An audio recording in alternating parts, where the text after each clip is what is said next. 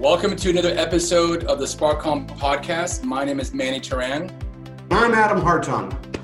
And this is a show where we talk about trends, innovation, and what's coming next. Adam, how are things in Vegas? Great. It's election day, and I'm excited for how things turn out this evening and over the rest of the week.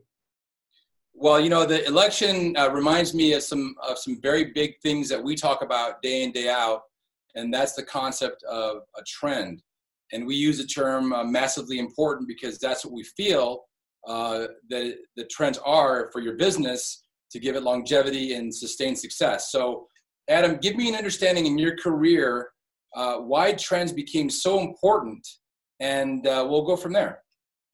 Well, I was struck more than a decade ago, probably more like 2 decades ago, at how people would identify a trend and then just completely space out and not apply it to their business. And I mean, the one that got me the strongest was when we started to go mobile, right? And when we first began going mobile, everybody had a cell phone, and I would go into meetings and I would say, okay, so what does your company have on, that I could see here? Do you have a website? Yes. Is your website visible on my mobile phone? And they didn't do it. They didn't ever go mobile. And I would say, if I was sitting at lunch having a conversation with a friend and I wanted to recommend your business and I gave them the name, the first thing you'd do is they'd pick up the phone and they'd look for your business. So if everybody's going mobile and everybody's got a phone, why haven't you applied your business to that technology? Why haven't you incorporated it? And oftentimes people would say, well, my customers don't want it. My customers don't think about it. My customers aren't those kinds of people. And they would have all these excuses that were just blatantly, actually, I don't want to take the time. I don't want to think about it. I don't want to put the energy into it. So that was, like I said, that was well over a decade ago that I started to see this sort of gap happening where people could see something, but they wouldn't apply it to their business. And the fact is that often if you're slow to recognize a trend, it's really, really painful. And so like a good example that I was thinking about this week is Exxon is just getting pummeled. I mean, 25, 30 years ago, Exxon was this company that seemed untouchable, right? Incredibly valuable company. It bought Mobil, became Exxon Mobil, just giant infrastructure company. And, had thousands and thousands of employees and operations all over the world. Just a very, very strong company. And about 5 years ago, though, if you looked around, what you could see was that things were changing in a way that should make a big difference to Exxon, and it needed to adjust. And what I mean by that is we saw the emergence of Tesla. And you say, well, wait a minute. Tesla was a small company. It was tiny in 2015. It was tiny even by the auto industry standards. And the point was, yes, it was a small company, but what was happening was people really liked the cars. People had gone out and bought the Roadster and they bought every single Roadster that Tesla would make at a time when the auto industry said you can't really get anybody interested in a 2-seater Roadster. And then they came along with the Model S, Model S. And they were like, oh, who can make a car company out of cars that cost as much as a Mercedes S-Class, $80,000, $90,000, $100,000. That'll never work. And sure as the world, they sold every single one. They always had a backlog. And when they announced the Model 3, well, all of a sudden, hundreds of thousands of people slapped down $2,000, $3,000, $4,000, $5,000 on a deposit to get into a queue. And that's a trend. And you look at that and you start saying, wait a minute, what we've got here is it's kind of like those little telltales that are on a sailboat. You look at those telltales to see what direction the wind's starting to head into. And this was a pretty serious telltale that, people were very, very serious about these electric cars. And despite everything the auto industry might say about, well, okay, we've got range fear, we'll run out of electricity on the middle of a drive, or, that it's an uneconomical vehicle. If you look at the total cost of ownership, it's still cheaper to own an internal combustion car. And the auto industry was publishing all that, but at the same time, wow, people were buying all these cars. So that was the telltale that the market was going to shift. And you say, okay, Adam, that's interesting. But what the heck does that have to do with Exxon? And that's the point where I think it breaks down.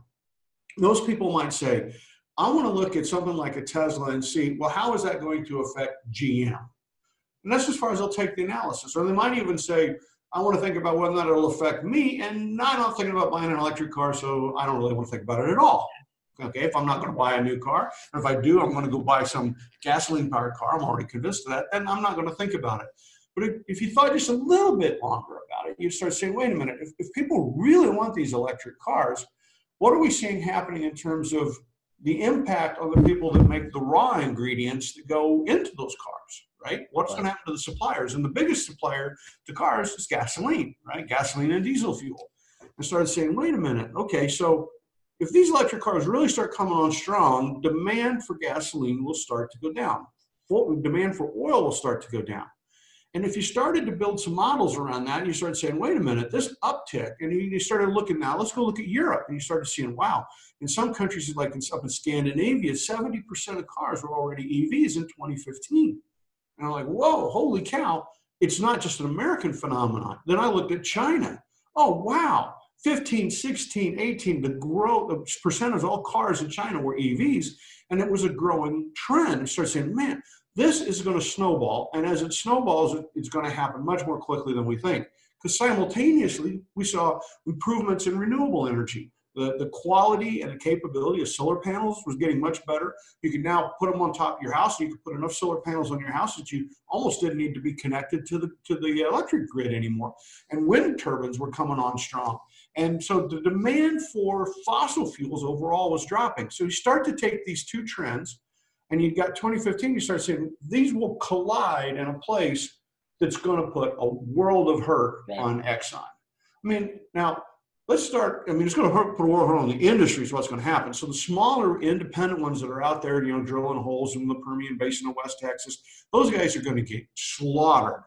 But it's going to ratchet all the way up to where it's going to hurt an Exxon.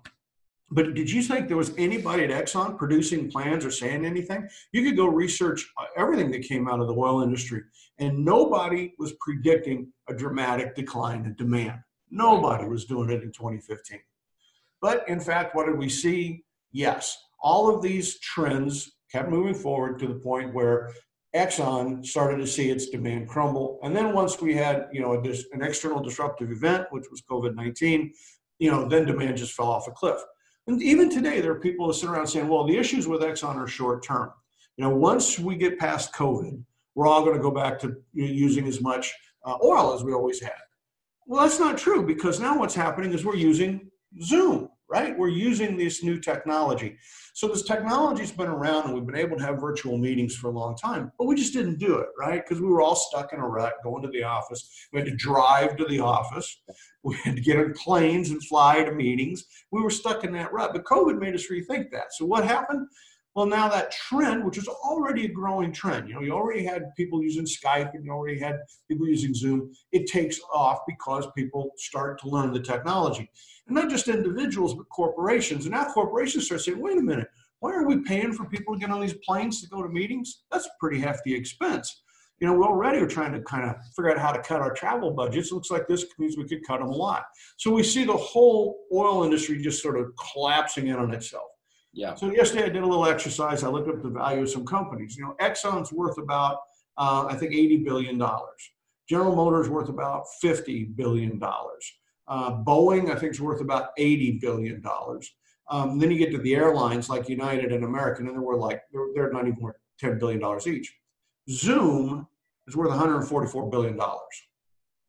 Zoom's worth more than any of those companies, right? That's remarkable. Yeah. Now, so 5 years ago, the important thing is, what were you thinking about 5 years ago? If you were ahead of the game, you were thinking about people going mobile, you were thinking about people using these technologies, and you were thinking about ways to make your business more effective, by being more mobile and for asynchronous meetings, these major trends.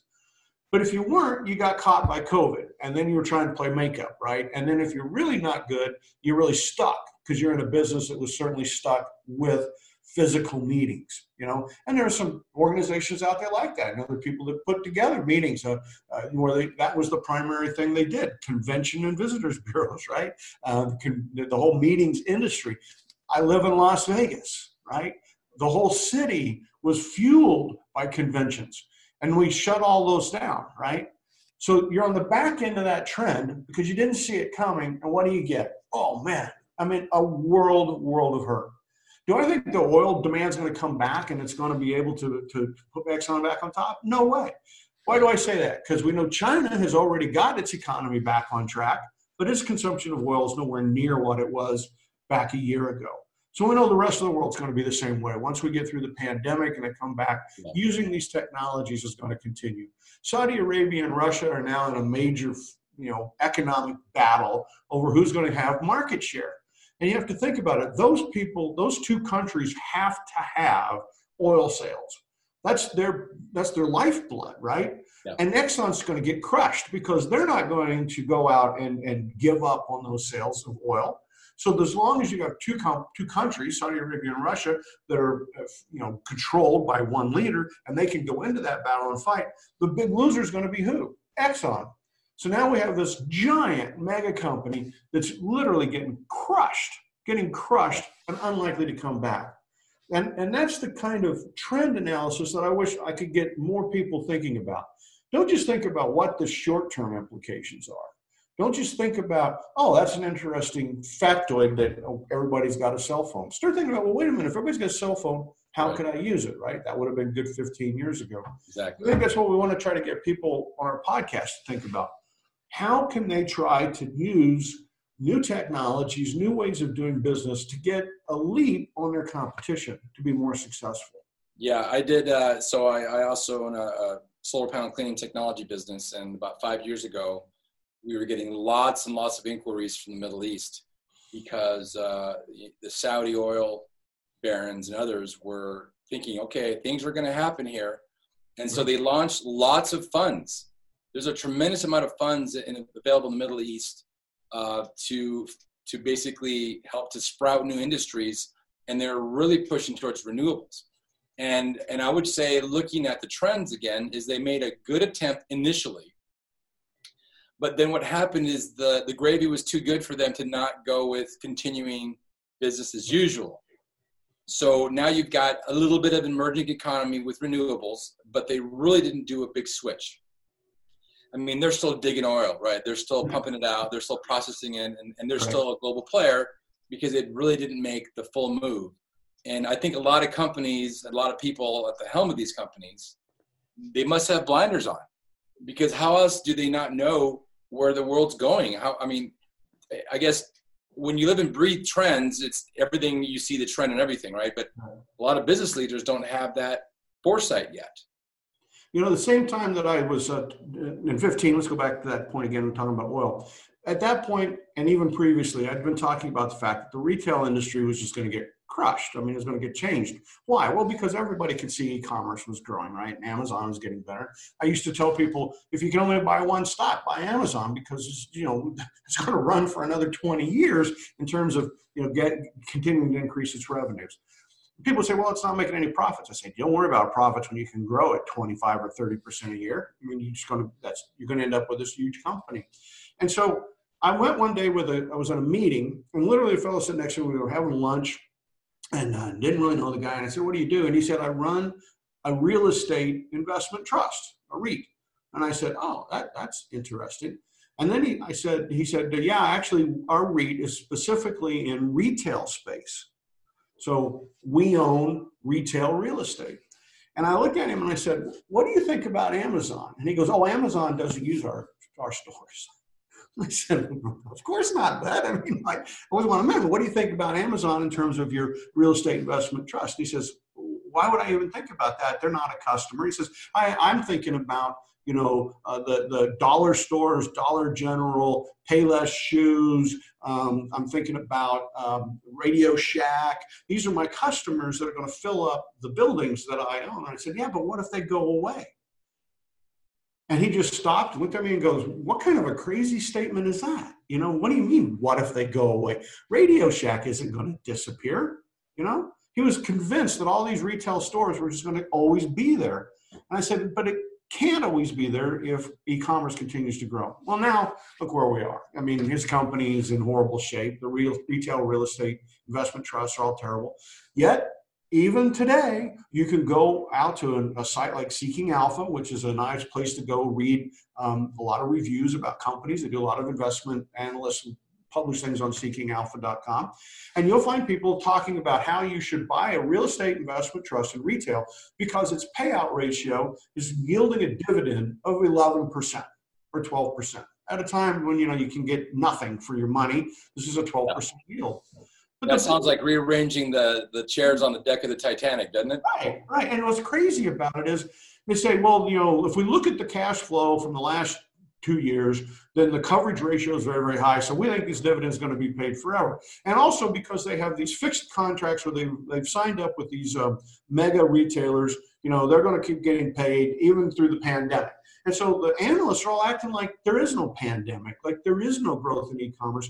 Why? Because they're looking in the rearview mirror. They're doing all their planning, looking at historical data, and they're not really spending much time looking into the future. And I say, well, wait a minute, where's the world going to be?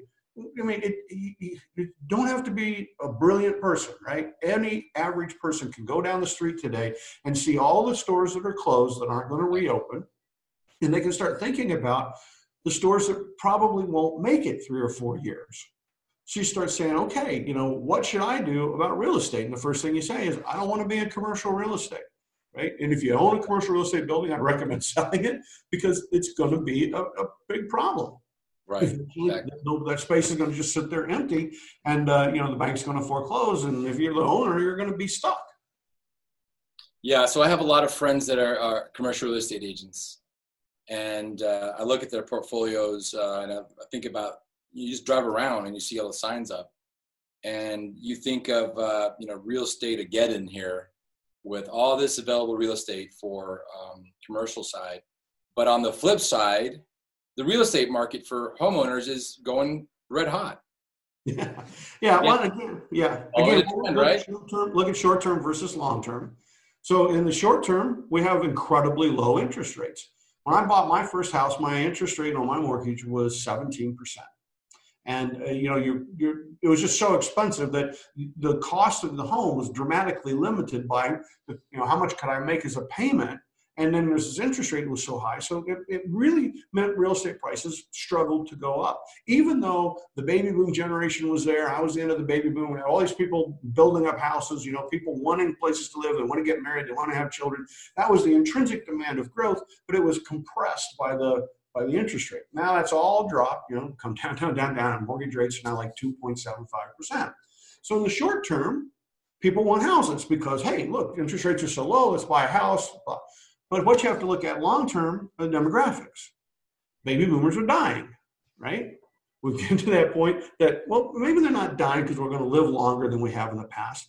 But people in their 70s and 80s don't move. They're not home builders, right? They're not having children. They're not spending money on new furniture. They buy a couch, planning to use it the rest of their life, right? And so what's going to happen is that the inherent demand for housing based on demographics is not growing anywhere near like it was growing back in the 70s, 80s, and 90s. And so we have this real estate boom happening right now in residential real estate. Will that residential boom continue?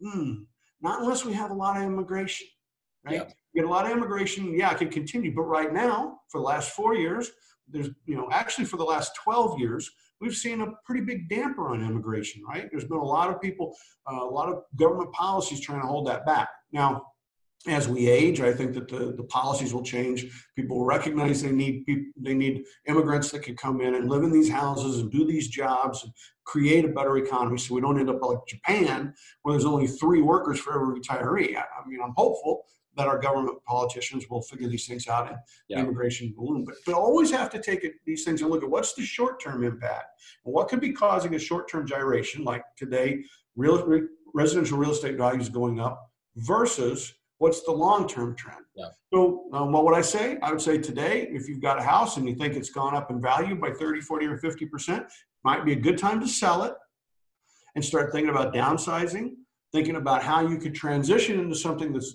much less costly. So if you have a house that was worth, say, $800,000, like was worth $500,000, it's suddenly worth $800,000. Could you sell it for $800,000 and then go find another house for $400,000? Right. That one thing I like today. Sure. One thing I like about election years, especially the Big Four, is that it's kind of a bookmark. And some things change immediately, like, for instance, many states adopting the legalization of cannabis, right, for recreational use. That'll happen instantly, day one. But other things are more, they evolve a little slower or a little faster. So it's always interesting to think about trends as they pertain to politics, because those are the rocks in the water that may slow down or speed up the stream, but it's not going to stop the stream. Right. And, I talk to business owners sometimes, and it's not that I'm painting a gloom and doom. It's just a reality. And a lot of them are just stubborn. They don't want to see what's happening in the industry. They're saying things like, oh, we're just going to be back. This is a blip in the radar. In, 9 months, we'll be back to normal. And everybody will be moving back into the retail stores.